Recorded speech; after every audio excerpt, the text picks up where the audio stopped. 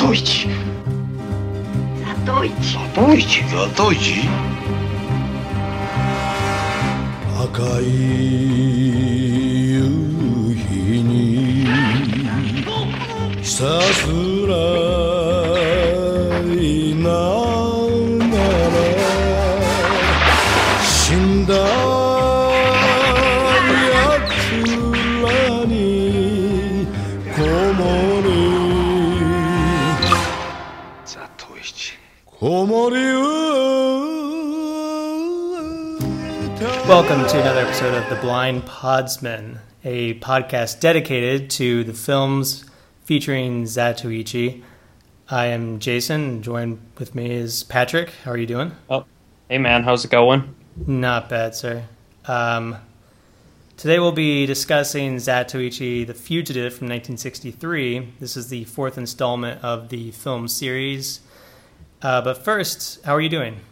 Good. I just got back from Los Angeles this week. I was there for an extended weekend to go explore the Neon Demon. Went up to Hollywood Hills, went to Universal Studios, hung out with Sean Byron, which was cool. Nice.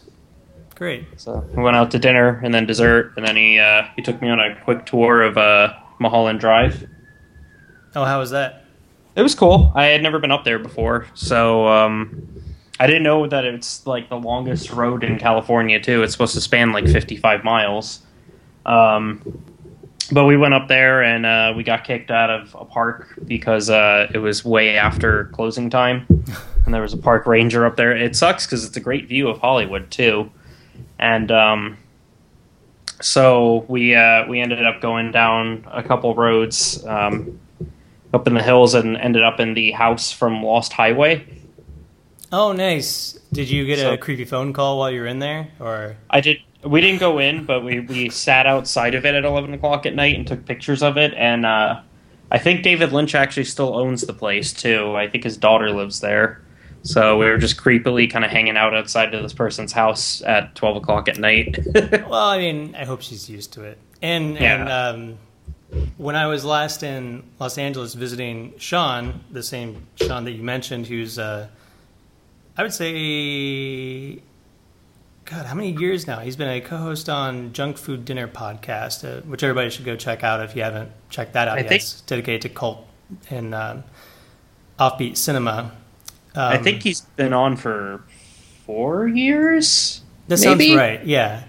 Yeah. But anyway, friend of the show, friend in real life, Sean Byron, man about Los Angeles, knows where all these spots are. And when I went to visit LA for a Halloween horror movie marathon, which I want to do like for the past 3 years actually now. So yeah, 4 years sounds right. But for the past 3 years, I've been going out visiting him and some other friends, and you as well, for the Aero Theater horror movie marathon. He had picked me up from LAX, and we kind of tinkered around. Even though my flight had been delayed pretty horribly, he still was quite the night owl and willing to tour some of the famous houses in Hollywood. I think we ended up stopping by the original Nightmare on Elm Street house. Oh, Freddy's place. Yeah, at like 11 o'clock, or maybe I think it was 1 a.m. or something. It was much later than 11. But yeah, I had gotten a photo taken in front of that house, and that's a house that's still inhabited and people live there, and yeah, I'm hoping they're used to it as well. Speaking of weird uninhabited places, we also went to the Los Feliz murder house, which story goes is a doctor in 1959 killed his wife and daughter. Well, he tried to kill his daughter, but she escaped. And then subsequently ended up committing suicide, and the place had actually been abandoned since 1959 and just got bought a couple months ago. Ew. So me and the wife went up there to go snap some photos of it, and we actually got up there as they were doing work on it, funny enough. I think the story goes is that there was like all the original furniture that was there when the original occupants were there. including I think this might actually be an urban myth, but including a Christmas tree with unopened presents because this happened in around December. Oh man, this is a very creepy house. Yeah, it's a dark little place, and then funny enough, we also ended up going to the Museum of Death afterwards, which was even creepier, filled with all sorts of little weird artifacts. I don't know if you know this, but I read pretty heavily into certain subjects. Like I'll get onto a subject and then I'll just kind of obsess over it for a little while. And one of the things I've been reading a lot about is the Black Dahlia. Right, that's a famous L.A. murder case, correct? Yep, unsolved, pretty horrific, and we actually ended up going to, at Corey's recommendation, Broadeners, which was the last place she was ever seen. So we had a couple drinks there. We actually, it's right there on Hollywood Boulevard where we were staying, and yeah, it was a pretty dark little vacation, but it was fun. Well, you had it like in early August, so like in the middle of summer, you had this great dark vacation. So at least it was bright and sunny out. Not that that's any different for the rest of the year for Los Angeles, but still. I have this weird attraction to LA because it's very, I don't know, I feel like there's a lot of secrets to the place, and I kind of dig that. Like it's a very like kind of the place is kind of a character in and of itself, you know. But not like a character as it was in it's escaping me now, that movie with Jake Gyllenhaal. Night something. Night Stalker. No, not Night Stalker. That's the serial killer. No, it was Night Stalker. I think that's what it was called. Okay. Yeah, it eludes me, but yeah, that used to be the joke because every reviewer was saying, like, LA is a character in this movie. Nightcrawler. Nightcrawler, okay. Yeah. Like the X-Man. I see. LA's a character in the sense that he seems like a pretty normal guy that you would like, you know, you might work with, but then he goes home and just has some really weird stuff on his computer. That's kind of the kind of character LA is. Oh, so he's relatable to like every podcaster we know then. Yeah, pretty much. Okay. Find your favorite podcaster, pull up his internet history. That's Los Angeles. Did you do any movie-centric stuff? I didn't have a chance to, but we were going to hit up a couple places with Sean, but it was they all happened to fall on the day before we left and really late at night, and we had to get back on the road at about 7 a.m., so we unfortunately didn't this time, but I figure in October we probably will, so we'll make up for it then. Right on. What about you? What was your vacation? Well, I did a lot of traveling as well. I went to Chicago for work, and that wasn't bad. I had been to Chicago a couple of times, having grown up in the Midwest, in Ohio. It wasn't unusual to go up there for a week, and if you knew somebody who lived there, you could crash on their couch or something. And it was fun in that regard. This time, being more work-centric, I did not see as much of the city as I had really thought I might. I visited a lot of friends that I hadn't seen for a while, and that was fun, you know, like catching up with people who hadn't seen for a bit. I went to the Logan Theater in the Logan Square area. It's this kind of hip, revitalized portion of the city. It's pretty nice if you like hip stuff. It's right off the Blue Line, so it's easy to access. Sounds like a hip place. It was very hip. I can't say the word hip enough for this one. But there was, they have a movie theater at the Logan Theater that was done up in this swanky Art Deco style. They did a really good job of it through and through. And also had a cocktail bar and beer cans and bottles available. I think you can bring in the cans. Well, at least I did. At their permission. Not that I snuck it in or anything. So, so you can bring in some booze to see whatever movie you like. And it was interesting that they had a couple of films playing side by side. It was one of those smaller art house theaters that can afford to bring in some limited run features while also showing like big budgets. So they had the latest Star Trek film, as well as The Lobster, which basically was a film that came and went through Little Rock pretty quickly. So I didn't get to catch it. So I was thankful that it was still playing Oh, that's the same case here. I think it was in and out in like 2 weeks. Yeah, so Chicago had it at least on this one screen, and I finally got to see it, and it was wild. It was quite a trip. Probably the most original film I'll see this year, just in tone and in the way it tells its narrative and the dialogue. Like everything about this film is stands out. So the hype is well understood. I don't know if it's my favorite film of the year, but it's definitely the most original one I've seen. That sounds cool. That sounds like a good time. Yeah. Then I went to Toronto for the first time from Chicago last Thursday, and that's my first legitimate trip up into Canada. Family vacation back in like the late '90s. Ended up us going to Quebec and realizing we couldn't speak French, so we ended up turning around. So yeah, being able to actually get a full experience of Canada was a good time, and I got to see the Tragically Hip on one of their Toronto performances there, which is probably their last tour, their last like official tour. Hopefully they can still like collaborate and make stuff well. Gord is with us, but that was an excellent show. I didn't do much movie stuff when I was up there, but is Tragically Hip the band where this is their last tour because the singer is dying, correct? Yeah, he has a terminal brain tumor. Oh, wow. It was operated on, and he's gone through chemo and all of that. So, and it was, it was at such a stage, an advanced stage, that doctors are very much aware that he has like this is going to be the thing that will be terminal for him. I really don't know how to say it without being like uncouth, so I'm trying to like choose my words carefully about it. That, and it's also like a huge bummer.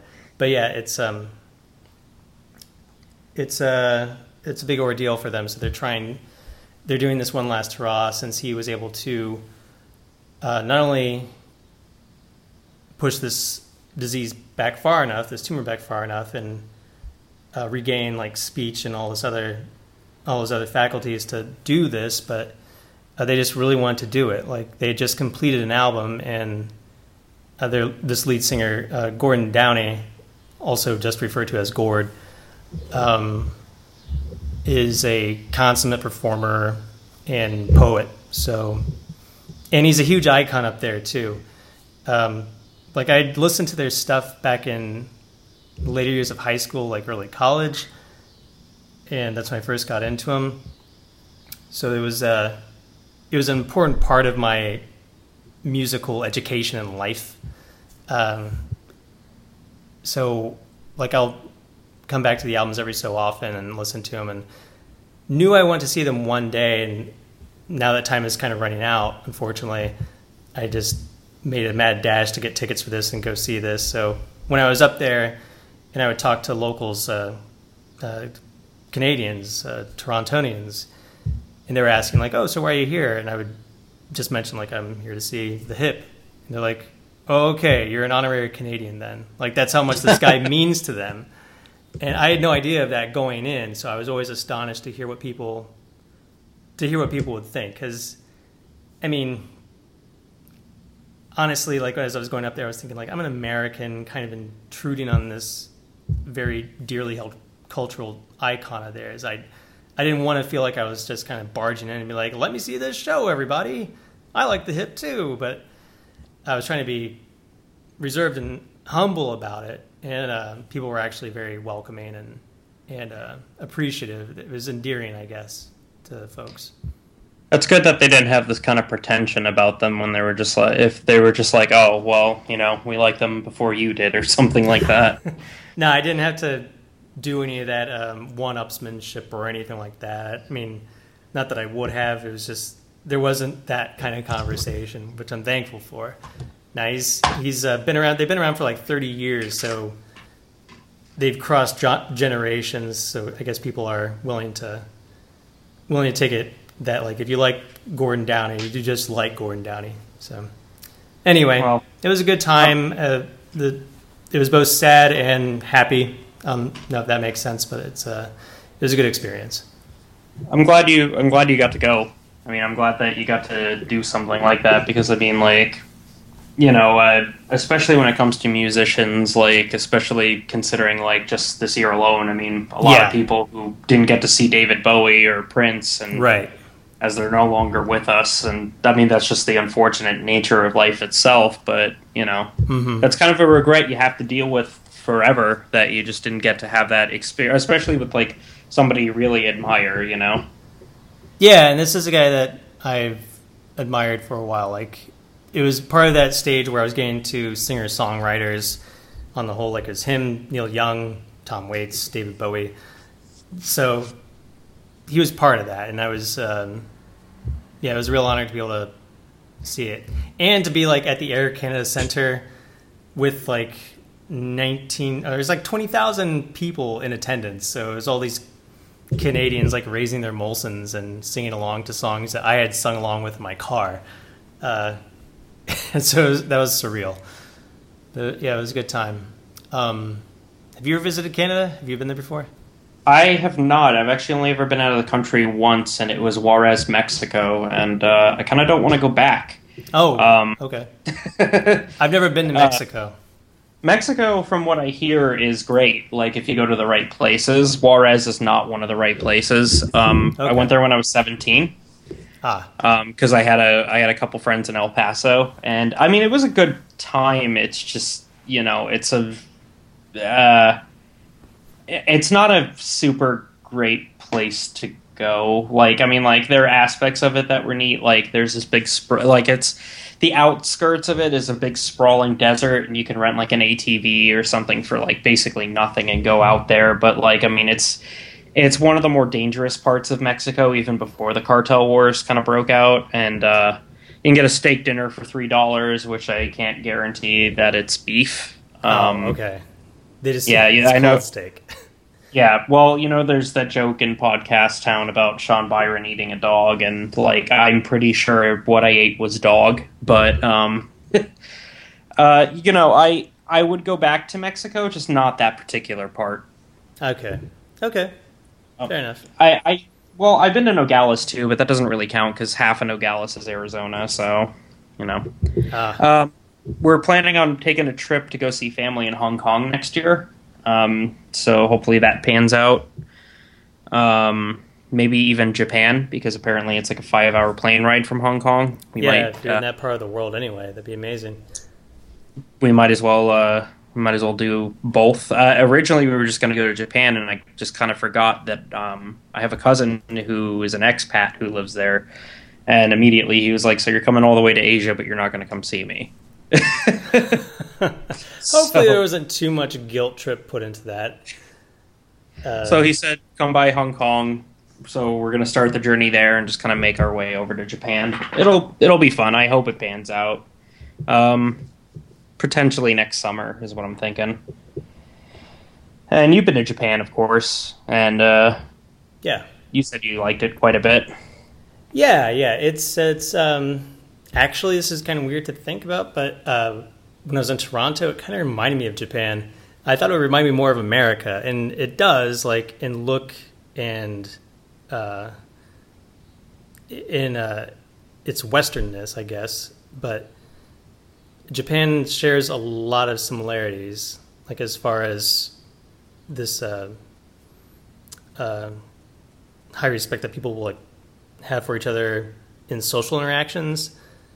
It's startlingly similar. I don't know if anybody else has mentioned this or talked about it, but for me, it was a huge reminder of Japan. That's pretty dope. I mean, Japan seems like a very polite society, and I imagine Canada is a very polite society. Yeah, I think that's probably what it was. Like, I know it's kind of like where my mind goes to with it, but it's that and a few other things. But yeah, hopefully you make it out there, and I hope you all get to see like Tokyo. I think Tokyo is like one of those cities that's just incredible. Like when you're in the center of that city, even though it is near like Mount Fuji, whatnot. Like you can kind of see that further off in the distance. I still remember being in Tokyo Tower and having this view of the city where like the city just meets the horizon, like it just doesn't end, and there's not a lot of U.S. cities that even come close to that. Oh,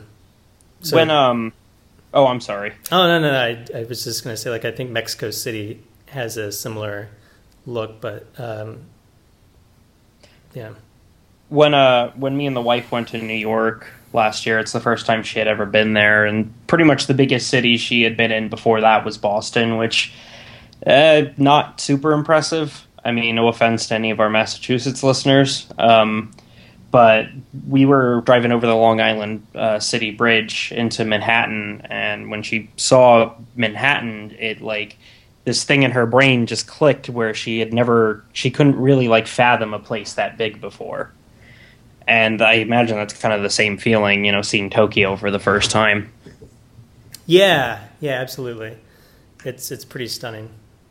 But Japan wasn't always a polite society, which we're going to get into with our movie Zatoichi, The Fugitive, because things weren't always so great for Mr. Zatoichi as a blind masseur. This movie is from 1963, and it is the fourth Zatoichi film, of course starring Shintaro Katsu, and directed by Tokozu Tanaka, who directed the last Zatoichi movie, the new Tale of Zatoichi, also from 1963. Mm-hmm. He's churning them out one by one here. Yep, they are just putting these things on a conveyor belt. But not really a spoiler, but the quality did not drop with this one. I think Shintaro Katsu, this is about the point where he started having a hand in the writing of these movies. He may have started having his hands in the scripts earlier. But I think this is... I'd have to honestly double check, but I think he basically started having a little more creative control over the scripts, which is not a bad thing necessarily, but... yeah, I actually kind of wonder, funny enough, I kind of wonder if that was a thing in the earlier films, because we are 4 movies in, and he has had numerous women jumping all over him. And Zatoichi, not a great-looking man. Of course, his social status wasn't very high back then. And body-wise, frankly, he looks like me. So I'm kind of wondering how much of a hand that Shintaro Katsu had and how these stories go. But anyway, so this movie concerns Zatoichi being attacked. Well, initially starts off with him wandering what I thought was the desert at first, because I know they filmed a couple desert scenes in the sand dunes in Japan. I know that sounds crazy, but in Shogun Assassin. So before they actually panned out in the landscape to show you that Zatoichi was just in a field, but they just kept showing him wiping sweat off of his brow, looking rather perturbed at the heat, which I understand that because I live in Arizona, and I'm kind of... when I saw that scene, I was like, man, I am right there with you, buddy. I feel you, Zato. Zatoichi is attacked by a young assassin who... as it turns out, was after a bounty on Zatoichi's head for 10 ryu. And I actually tried to look up what would be the equivalent of that, and I got a little thrown off because I ended up reading a pretty sizable Wikipedia entry about ryu until I noticed that it was a Naruto Wikipedia, so I just completely disregarded it. Oh, okay. In Naruto currency, that's about 50 cents. But it actually turns out that Ryu doesn't really, partly because it's an ancient currency, it doesn't really translate well in terms of comparing it to other currencies, because it kind of was around at a time where the Japanese shogunate didn't really have a very good understanding of economics, so the value in comparison to like the dollar wasn't really like a factor at the time. So it's just kind of like you really don't know how much a Ryu is actually worth. So like I think someone said that the way that you would measure its value is to how much rice it can buy for a year. I know that sounds weird, but it was an example that I guess was used in it was used in a book. So and then of course that price throughout the movie ends up increasing until it hits about 300 Ryu towards the end of the movie. The book in question, I'm sorry, is called The Dog Shogun, which I guess talked about the value of a Ryu, which can be anywhere between $30 and $4,000, and that is quite the ballpark. So, yeah, that's quite a range. Ryu is a gold coin, so whatever gold was worth at the time, I guess, is what was the price on Zatoichi's head. I'm sorry to get into that tangent. It's just because in the film, the fact that bounty keeps increasing, I'm like, well, how much is Zatoichi's head actually worth? It's worth a lot of rice, and that's not a joke. Like when I'm looking at the conversion rate here, and 1 Ryo was equal to 4 koku of rice. So whatever it is, it's going to buy a lot of food, and that's hugely important. And I think it's like, I understand that's not going to be an easy translation to other currencies, because this was still like the isolationist period for Japan. So it's very much a point of exchange for stuff that they would need. So it's exactly as it says, like this will get you so much rice or so much brass coins if you wanted to exchange it for any other currency. So yeah, I get that it's probably not going to be that related, but the point in the film, as you say, is that it just escalates astronomically. So it starts off at just 10 Ryo, and then we see it at the end at 300 Ryo. So you can imagine that was a huge deal for anybody. Like if one guy wanted to kill him over 10 Ryo, you basically get like a small gang, of course, at 300 Ryo. And I say of course because that's how we see these movies escalating at this point, since at least like the last 2 films. The first film, of course, Zatoichi's kind of caught in the crossfire, or he's kind of playing almost seems like he's playing double agent between 2 Yakuza gangs. But then from that point on, Zatoichi just kind of seems to stumble upon one large gang on his own and makes very short work of them. Single-handedly. We've established, like, in this series that, like, Zatoichi is not easily thwarted by one person. Like, it's kind of just, that's what filmmakers have to put up against him, is that, like, it's only acceptable for him to be fighting one person, I guess, to the audience if it's, like, the last fight of the movie, which, of course, the last fight of this movie was a one-on-one battle. But it seems that whenever Zatoichi just has a normal encounter, it's always against multiple people. And, of course, like you said, he tends to dispatch them fairly quickly. Yeah.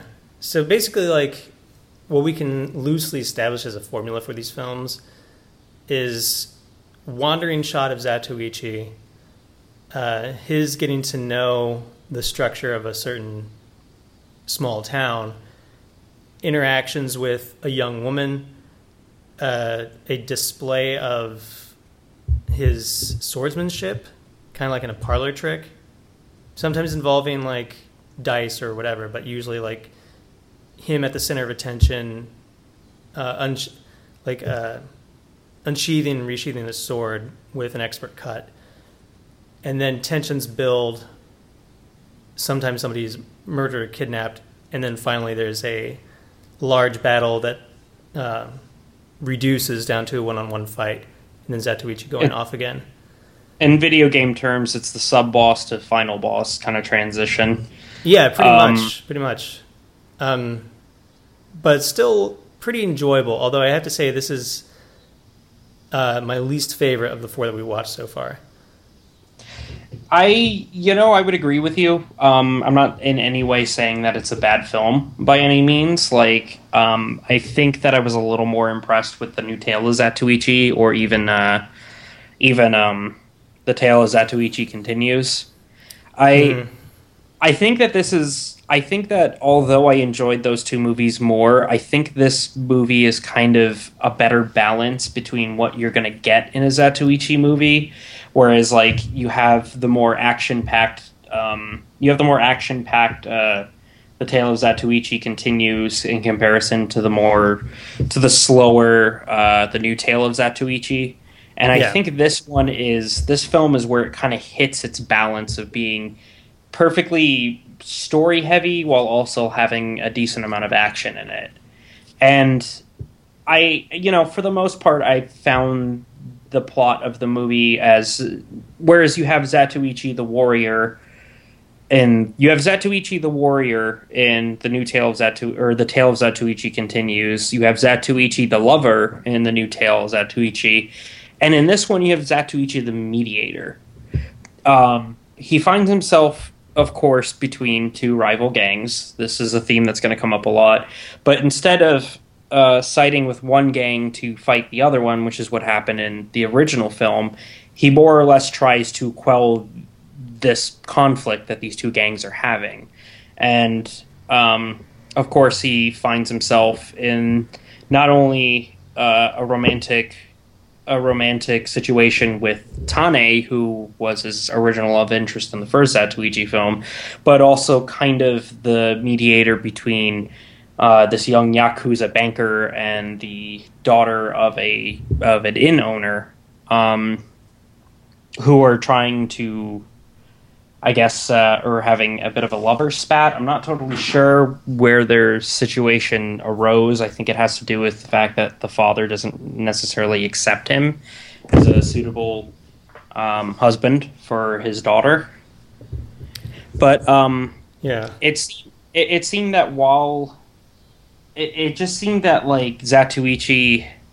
And actually, what I want to get at, too, is while this is Zatoichi the mediator, you're also seeing a lot of an angrier Zatoichi, too, especially considering what happens at the end of the film. But it seemed that it feels like there's a lot more rage in Zatoichi, and that's apparent from the very beginning where he fights this young Yakuza, who, the Yakuza insults him, and Zatoichi has the line, "Well, now you've made me angry," and then he kills him in one motion. Yeah. And just to place names with them, Sakichi is the young Yakuza. He's the heir to a Yakuza group, and he's kind of put in this awkward position by the opposing Yakuza group that's run by, I believe, it's Boss... Is it Boss? It's like Igari, I believe? Yagiri Tokuyuru. Yagiri. Yeah. Who's basically trying to make a power play for the land that Sakichi is supposed to inherit.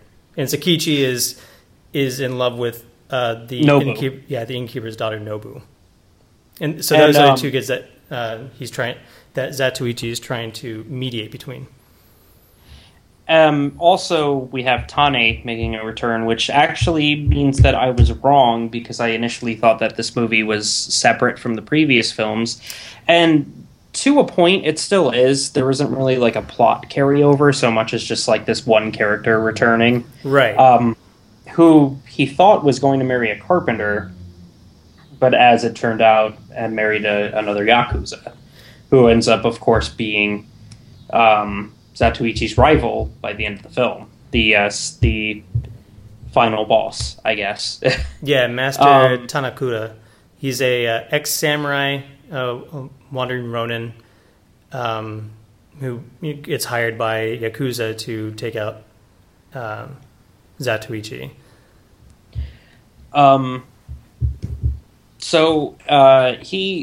Zatoichi, this is where it gets a little weird to me, and I understand that there's a cultural context to this, but Zatoichi is fighting the notion that Tane has grown up, pretty much. There's a line at the end of the movie where the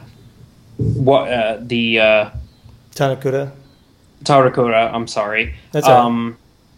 Upon his death, states that she doesn't, girls don't stay 17 years old forever unless you're Wooderson from Dazed and Confused. But, um, All right.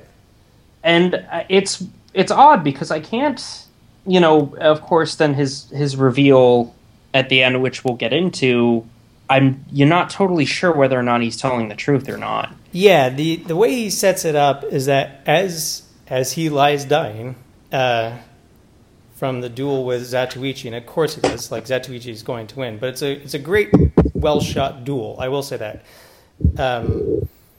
When he's dying, he's saying that the arrangement, this kind of springed operation that was meant to lure and trap Zatoichi in the burned out inn where Nobu's original family was from. It's where she was found, actually, As an infant, yeah. As an infant, yeah. Her family apparently died in the fire or had left or something. So Zatoichi is told that the rival Yakuza gang is holding Otane at this location. He rushes there only to find that Tanakura is waiting for him there. And what should be mentioned about Tanakura as the main rival in this film, what kind of makes it different is that there doesn't really seem to be a lot of chemistry there, which is kind of weird to say about duelists like this. But if you think about it in the first one, Tales of Zatoichi, it's a similar type of Ronin that Zatoichi ends up meeting with a couple of times. They talk and share together. They know they're probably going to fight, but they end up like drinking sake together and all this. The second movie, Tales of Zatoichi Continues, it's his brother. In the third installment, Right. The third installment, it's his master. So it's that like teacher-student relationship that's of huge importance in Japan. So it's these very deep connections. And with this guy, we get a sense that they have a past, but it's never explored as fully as those past installments of the series. The thing I really like about that is, and this goes with, I recently saw the movie Suicide Squad. Okay. It's not a very good movie by any means. All right. And there's this thing that's happening in these kind of movies where you have a group of people who hate each other and they end up having a bar scene where they end up liking each other at the end. Mm-hmm. And I like that Zatoichi is the opposite of that because you have two people who are semi-mutual towards each other, and then after the bar scene, that's when the conflict starts. Well put, yeah. For this one, the most history that we get from this are these important shots of their forearms, their right forearms. So when I mentioned that there was a Zatoichi sword demonstration scene, it's when the Yakuza bosses are gathered together and there's a promotion that's taking place. So some of the boss groups are donating money to this. And Zatoichi steps into the center of this room and boldly tries to present himself as a peer among them, which again, being Zato, being this blind masseur, they take immediate offense to it. Like, okay, are we being made fun of? What is this? Because not only would they take offense at him being a blind masseur doing this, but they also know it's Zatoichi. So they don't really know what's up. And oh, I'm sorry. I didn't mean to interrupt anything No, go ahead, important. go I was going ahead. to say to our one or two listeners who are really upset that we keep referring to him as Zatoichi, even though his name is Ichi and Zato's the title. We know. Don't worry. yeah, yeah. I'm only saying Zato in the sense that that's where he is in the class system. Ichi Yeah, being the name, that's- Zato being his class position. Here. And hey, we're not the only ones either. They do it in the movie too. Yeah, depending on how they want to refer to him, with respect or with a demeaning tone. And in this case, it's a demeaning tone. So Zatoichi is trying to basically make a statement. He offers them 300 ryo as part of this celebration. Again, just kind of a goof, a gesture to them.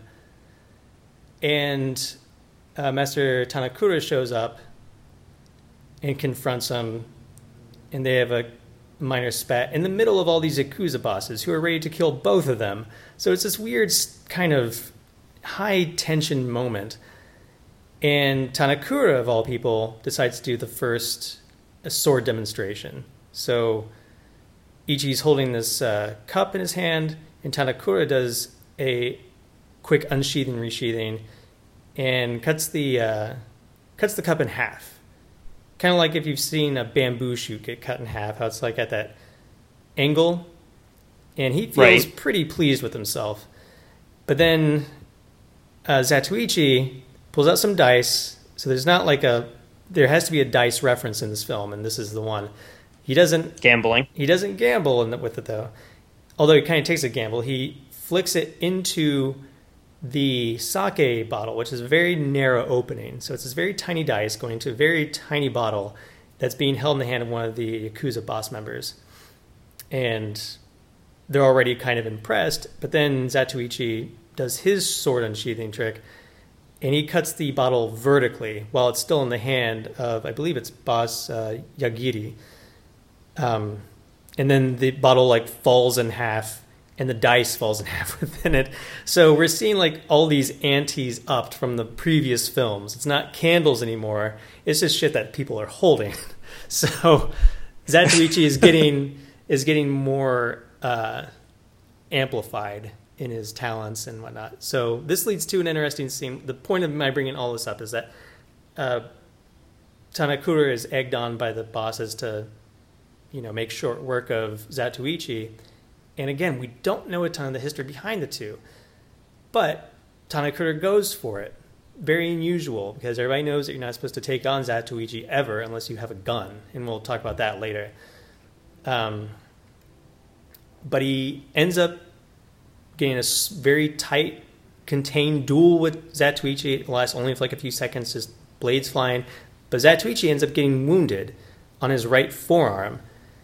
And Tanakura makes his statements like, I got him back, we're 1-for-1 now, so I'll just kill him later. So he's satisfied. It isn't until later when you see this shot of Tanakura, his right forearm has a scar on it from what we can assume is a blade. It's this close shot when he's like walking in front of the camera, and you see like this very clear shot of his right forearm where he was wounded. So we can assume that they had fought before, and Zatoichi probably had cut him and spared him. So he came back to do that at least. And then towards the end, when like Zatoichi's making his way through the Yakuza gang to confront Tanakura for killing Otane, we get a similar tracked shot, and it shows Zatoichi's fairly recent wound, although it's from like a day or two before. It's bleeding through the bandage as if it's like a beacon that he's getting closer to this guy who did it. So it's I'm very distressed that we don't get more information about the history between these two, except for their right forearms. There you are. Great. All right. Can you start back when you were talking about you feel like the film series is going to have this a lot? You said something about a beef. Yeah. Okay. Ready? Yeah. 3, 2, 1. I feel like as we get further and further away from the earlier films, and they start using more and more people who may have had a beef with Zatoichi in the past, you're going to be getting a lot of that subtle storytelling. Okay. Especially considering that I feel like for the people who are not paying quite as much attention in this film, the context of their rivalry is based on Tane. But yeah. As you said, I mean, like, there's little subtleties that show that maybe they've had a run-in in the past, especially considering the forearm thing. And also the symbolism of his wound bleeding. Yeah. As he gets closer and closer to fighting this man. It's funny, there's an anime called Samurai X where the main character has a very... his kind of, like... His signature, like... I guess his distinguishing feature is a cross-shaped scar on his cheek, and in this. It only happens in the OVA. It doesn't happen in the TV series. But when he gets closer and closer to this, the final conflict of the film, the scar starts to bleed. There's a reason for that, but I think that might be a direct reference to this. Although I could be just drawing, I could be just. It's broad enough. I could just be seeing something that's not there, but it is something to think about. I wonder. I wonder if it's a large. When you mentioned the symbolism of it, I wonder if there's a deeper symbolism in Japanese narratives about like a wound bleeding when somebody's near arrival or something like that. Like not something that happens commonly, but like within storytelling. Like a sweating brow to indicate nervousness or something like that. Maybe it's supposed to be a form of like a lack of closure or something, but I'm not totally sure. I guess we'll look into it later. Yeah, it's only just now, like talking about it with you, is it coming more in my attention. But yeah, I'll check that out. It reminds me of I think it was the last one we watched, the new Tale of Zatoichi, where there was that. What was that? The Cat in Heat, the tomcat reference that they make. Like it might be something culturally Japanese that we're not aware of. A thieving cat. Thieving cat, yeah, that's right. That can get you killed in Japan, apparently. Apparently, yeah, as we found out.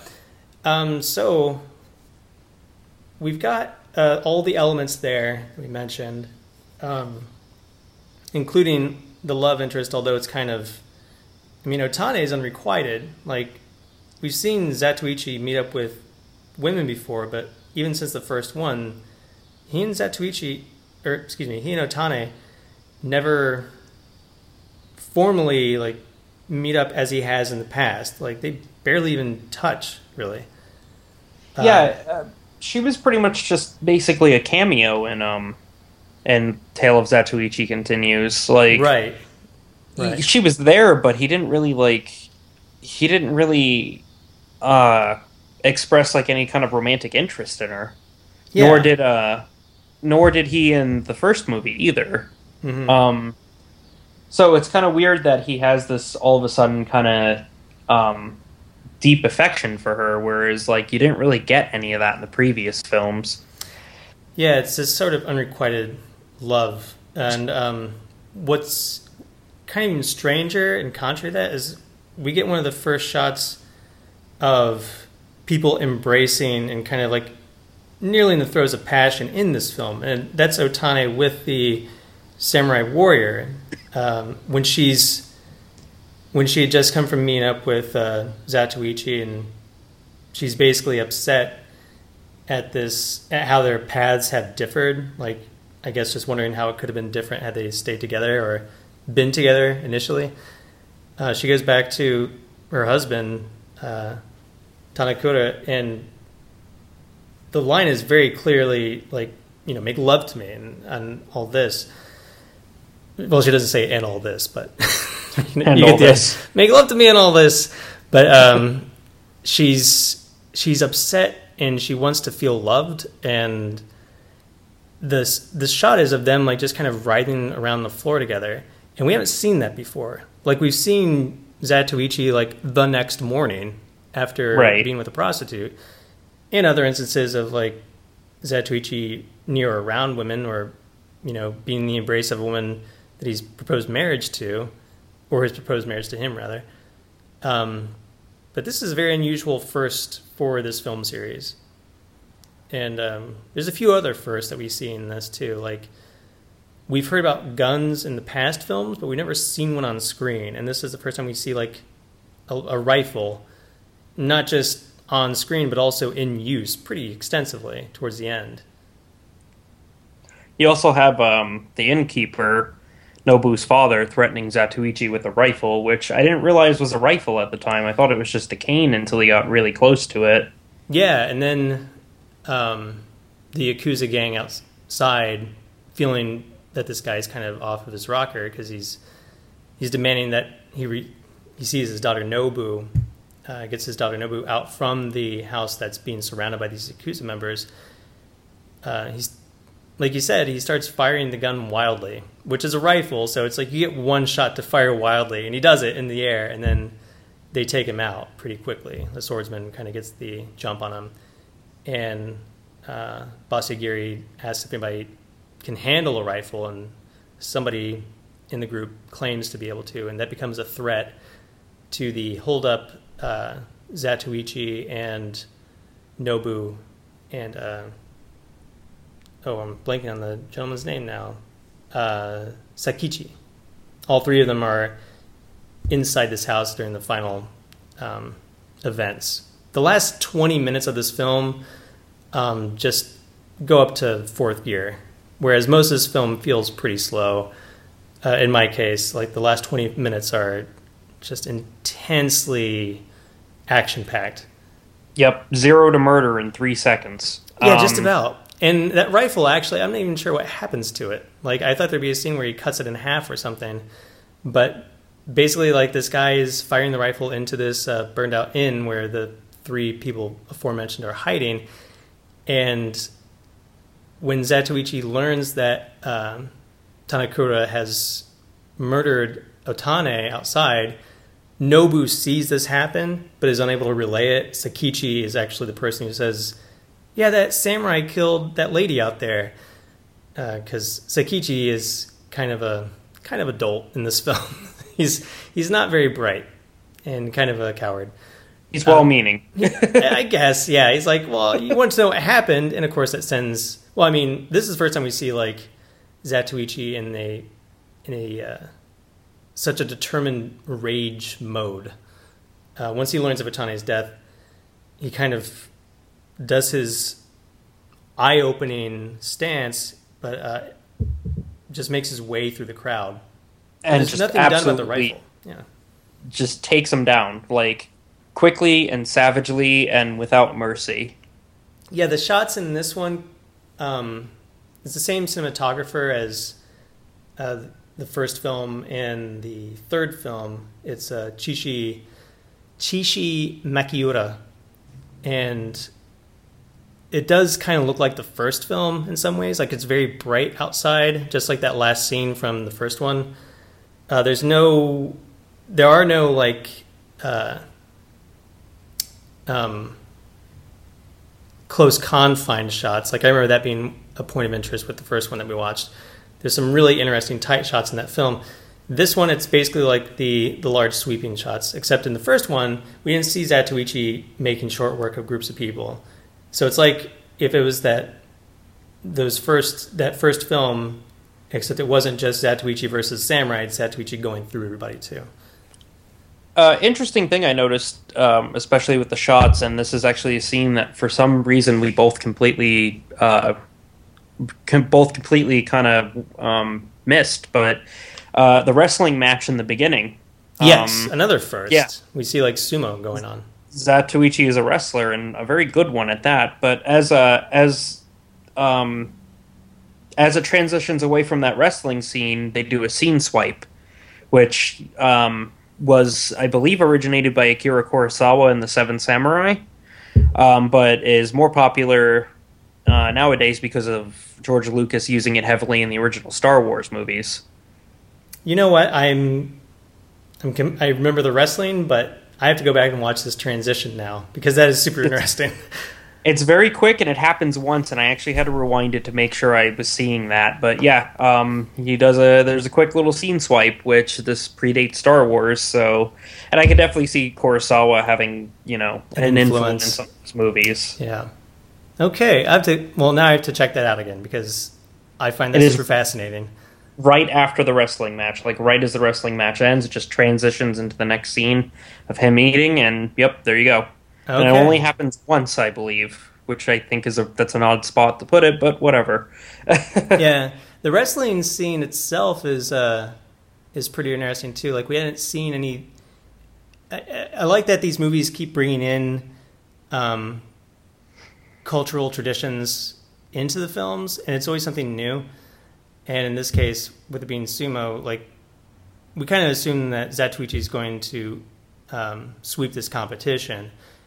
I love that we're calling it a cultural tradition, whereas, like, in the context of it happening, it's like watching people wrestle outside of a gas station. Yeah. To make it a little bit more clear, like when we see this, it is just kind of this crowd gathered outside in a makeshift ring.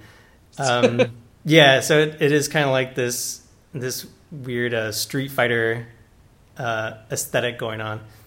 But all the touchstones are there. Like Zatoichi kind of gets his mind games power play going by doing the sumo motions. Like he does the squat, he does the clap, he holds his hands out, and it looks like he's about to do the ceremonial salt throw, but he does it intentionally late, kind of playing out the fact like, oh, so sue me, I'm blind, I don't know how this works.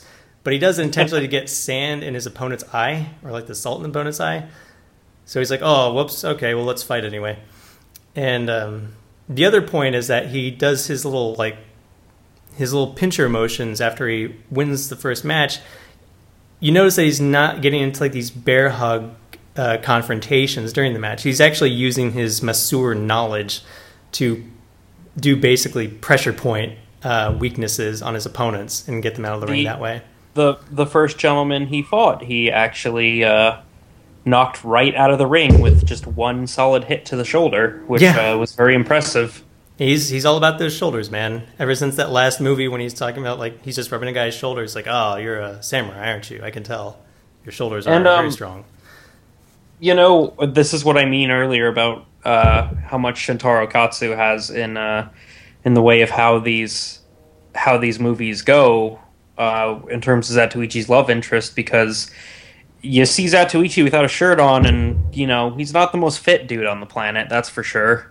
Yeah. He's not a slob by any means, but, you know, I guess for the speed and strength that he exhibits, you'd expect more. But, I mean, that's kind of cool that he just kind of has an average dude body, you know? Yeah.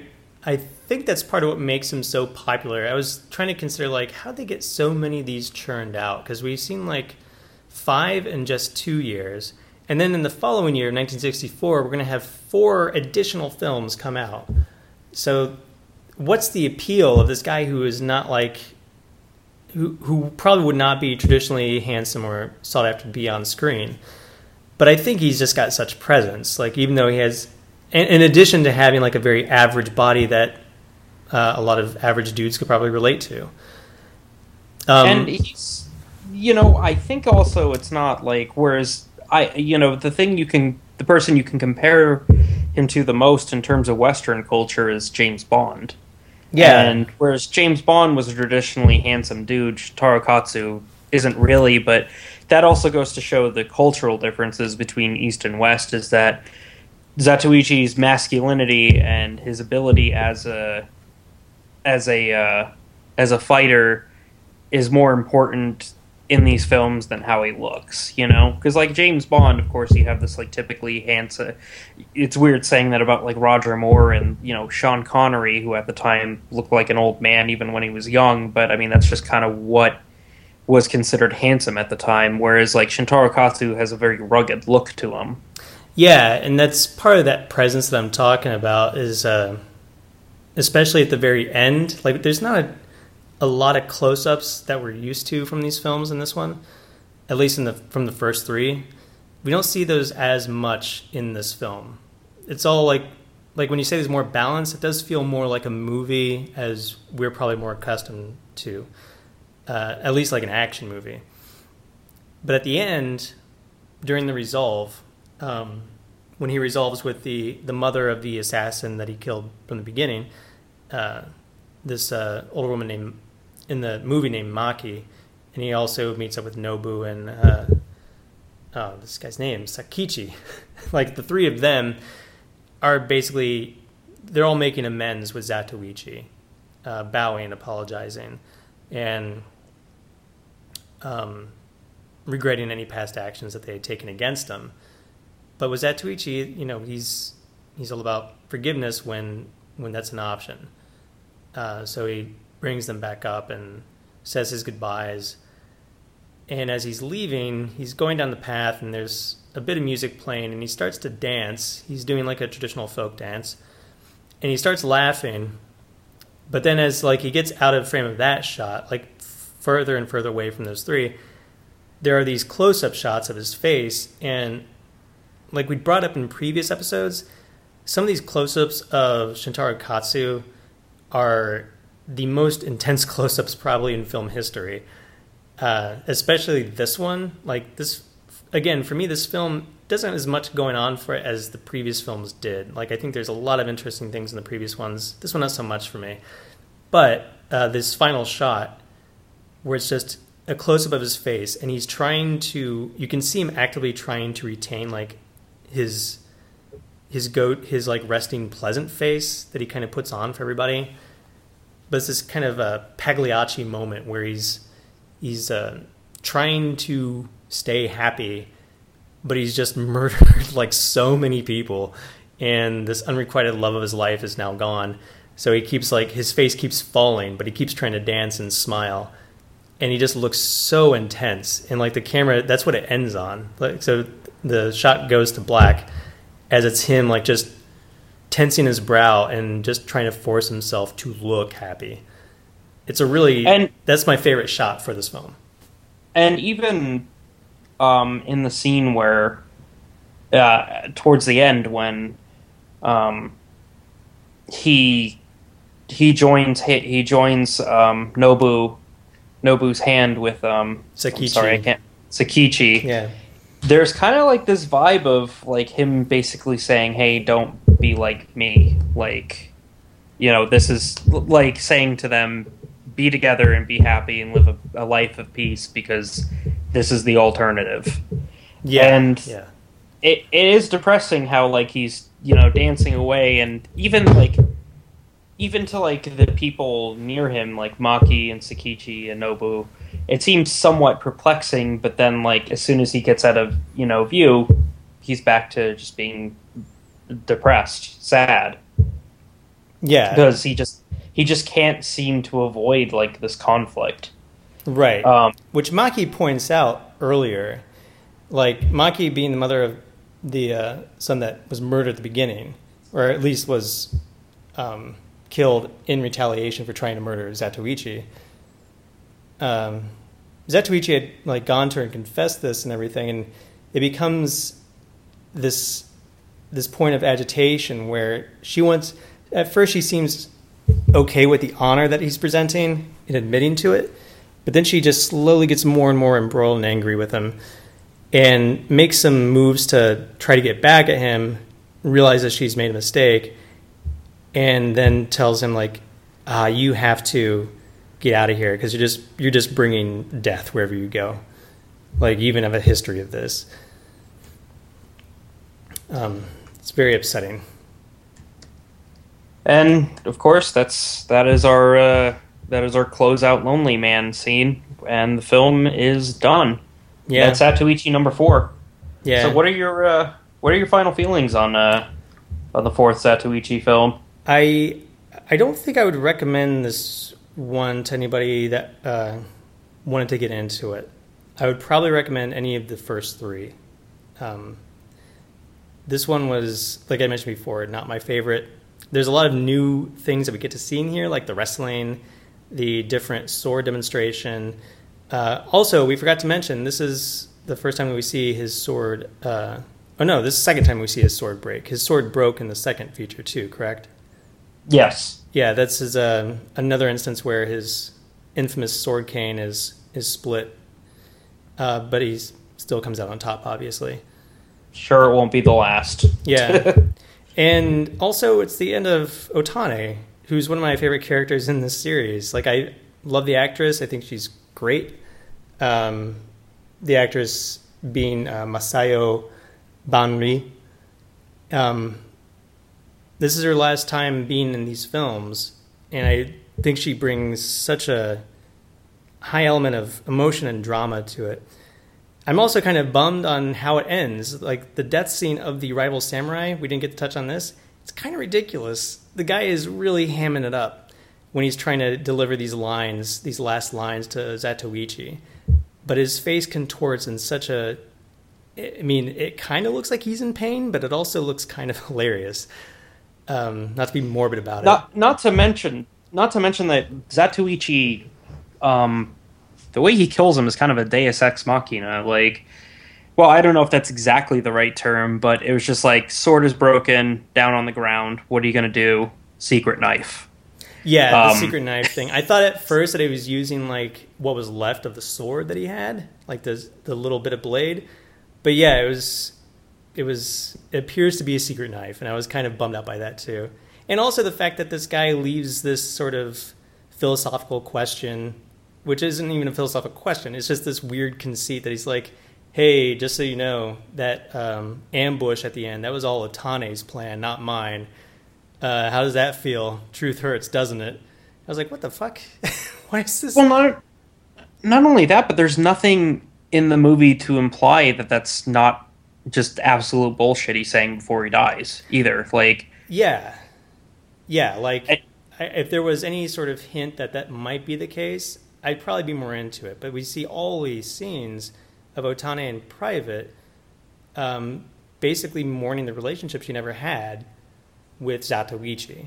So how would she have ambushed? I don't understand why she would plan it or why she would do it, but it just seems, for lack of a better word, he was talking out of his ass.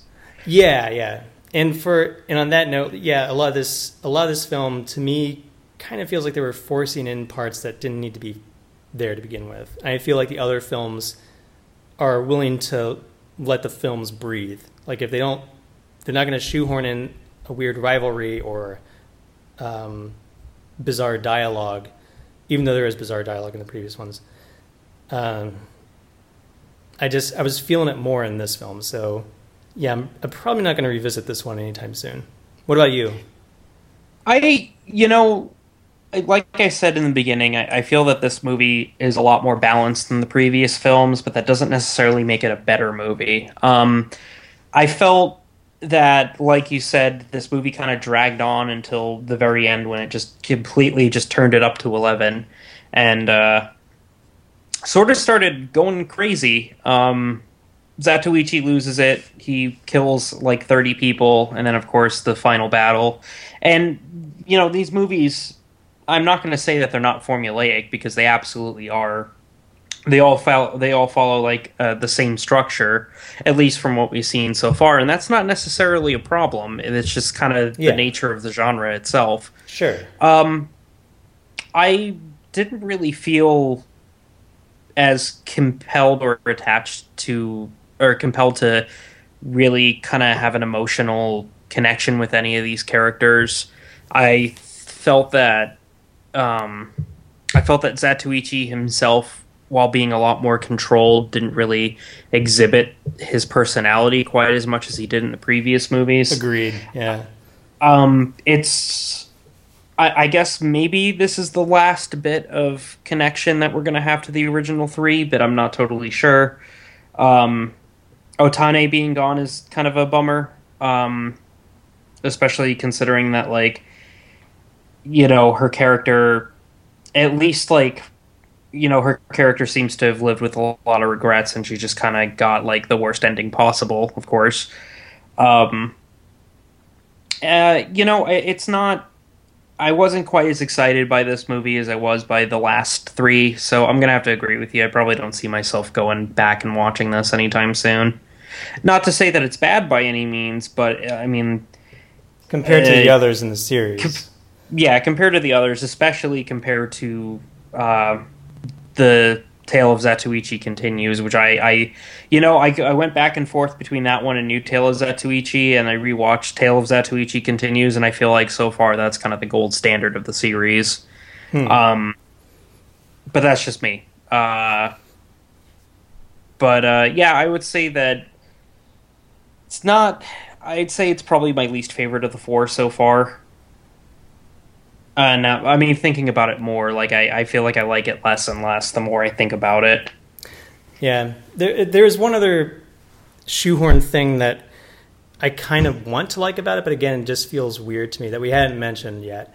And that's the kind of weird appearance by this other samurai wearing like the cone-shaped farmer's hat and a very heavy-looking outfit. And he approaches Zatoichi just as a cameo in one scene. And it's by like a riverbank, and they seem to know each other. And they're just like, well, it's good to see you. I hope to see you again sometime. And I didn't know who this was. I had to look it up. And it's this character named Chuji of Kunisada. And he's kind of like the Robin Hood of Japan. There was a movie series about him like in the 50s, where actually throughout like Chuji of Kunisada makes an appearance in this film just to say hi to Zatoichi. And it's a weird thing just because he kind of shows up, mentions the Yakuza gangs that are there, says this town has trouble, and then they just go their separate ways. He doesn't do anything else with him. So it's this thing where it's like, I think they're trying to meld, like this is their attempt to meld Zatoichi with not just like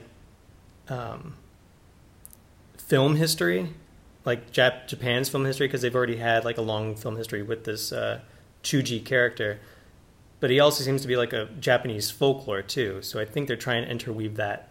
Like this is a meeting of a character created for Japanese cinema with a character that was Japanese folklore who became Japanese cinema. And let's not forget that Zatoichi is not an ancient story by any means. I mean, Kan Shimozawa had a hand in pretty much all the Zatoichi movies until his death in 1968. Yeah. So, actually, all the right up to Zatoichi and the One-Armed Swordsman, I think, is the last one he was directly involved in, and that was post-mortem too. So, like, by all means, this is not an ancient story. Yeah. But it's I can see them doing that as like a cool little reference to Japanese history and kind of maybe even time period appropriate. And then of course he ends up meeting up with Jimbo later on. Right, like that becomes a thing too. But as again, like that's another part of this film that just kind of felt weird to me. And again, like if I introduced this to somebody, I can imagine them also being like, so who was that guy? Why is he there? I can just kind of shrug, be like, I have no idea.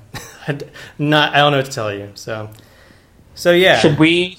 Let's move on to our Blind Leading the Blind this week.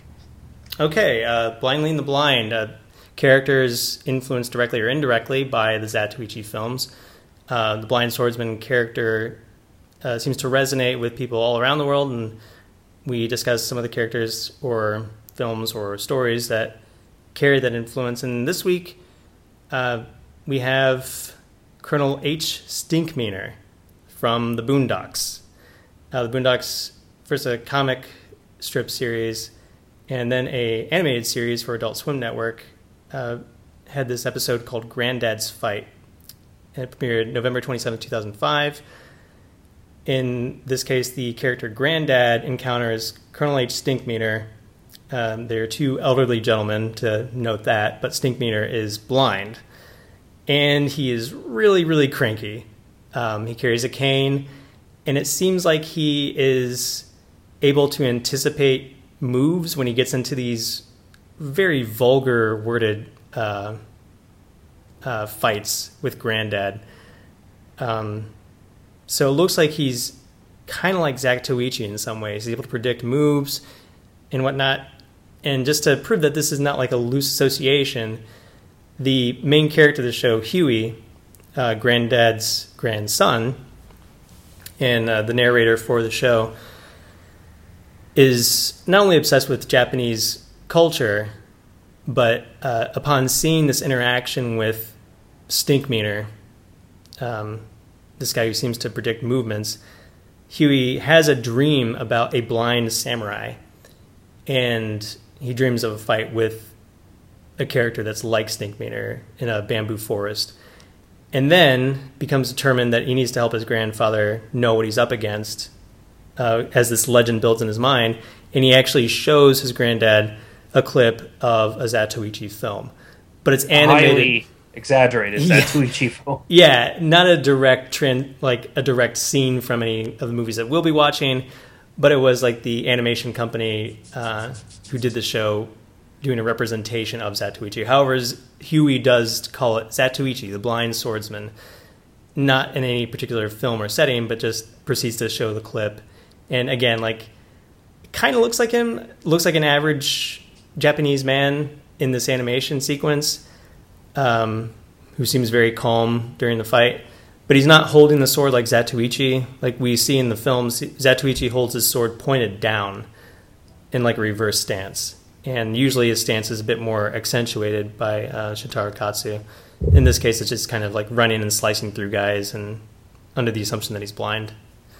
But still, indirect and direct references to the Zatoichi film universe. So there you have it. Boondocks, Granddad's Fight. Zatoichi's just all over the place. He's everywhere. In our hearts and minds and on our TV screens. Yep. So I guess that just about does it for tonight's episode. We should mention the plugs, of course. I feel like we might end up getting a lot of hate because neither of us weren't super into this movie, but I think that Zatoichi the Fugitive has a bit of a prestige amongst fans of the series, so I apologize, but, different strokes for different folks.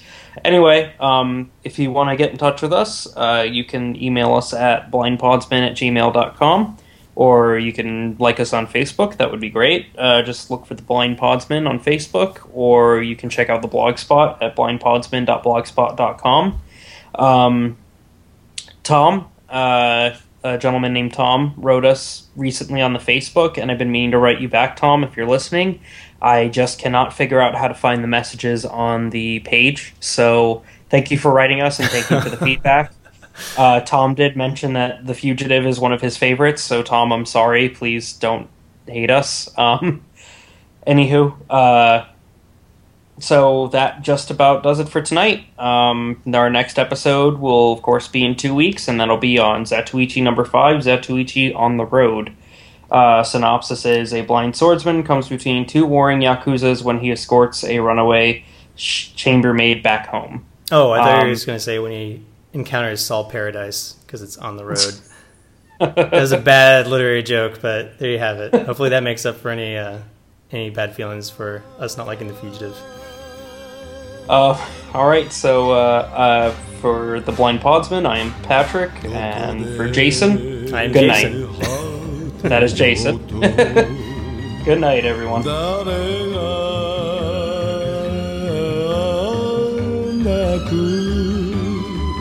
知らぬ他国のセミが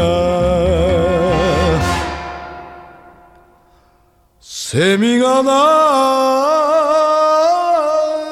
く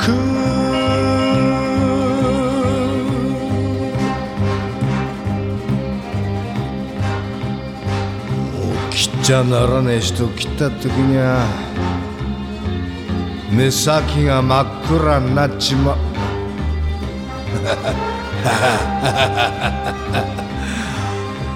目先や鼻から真っ暗だよ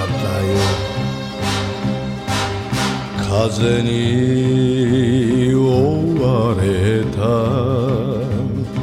さすら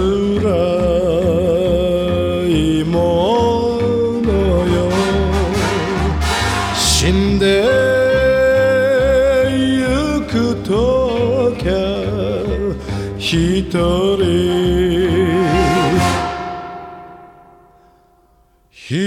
旅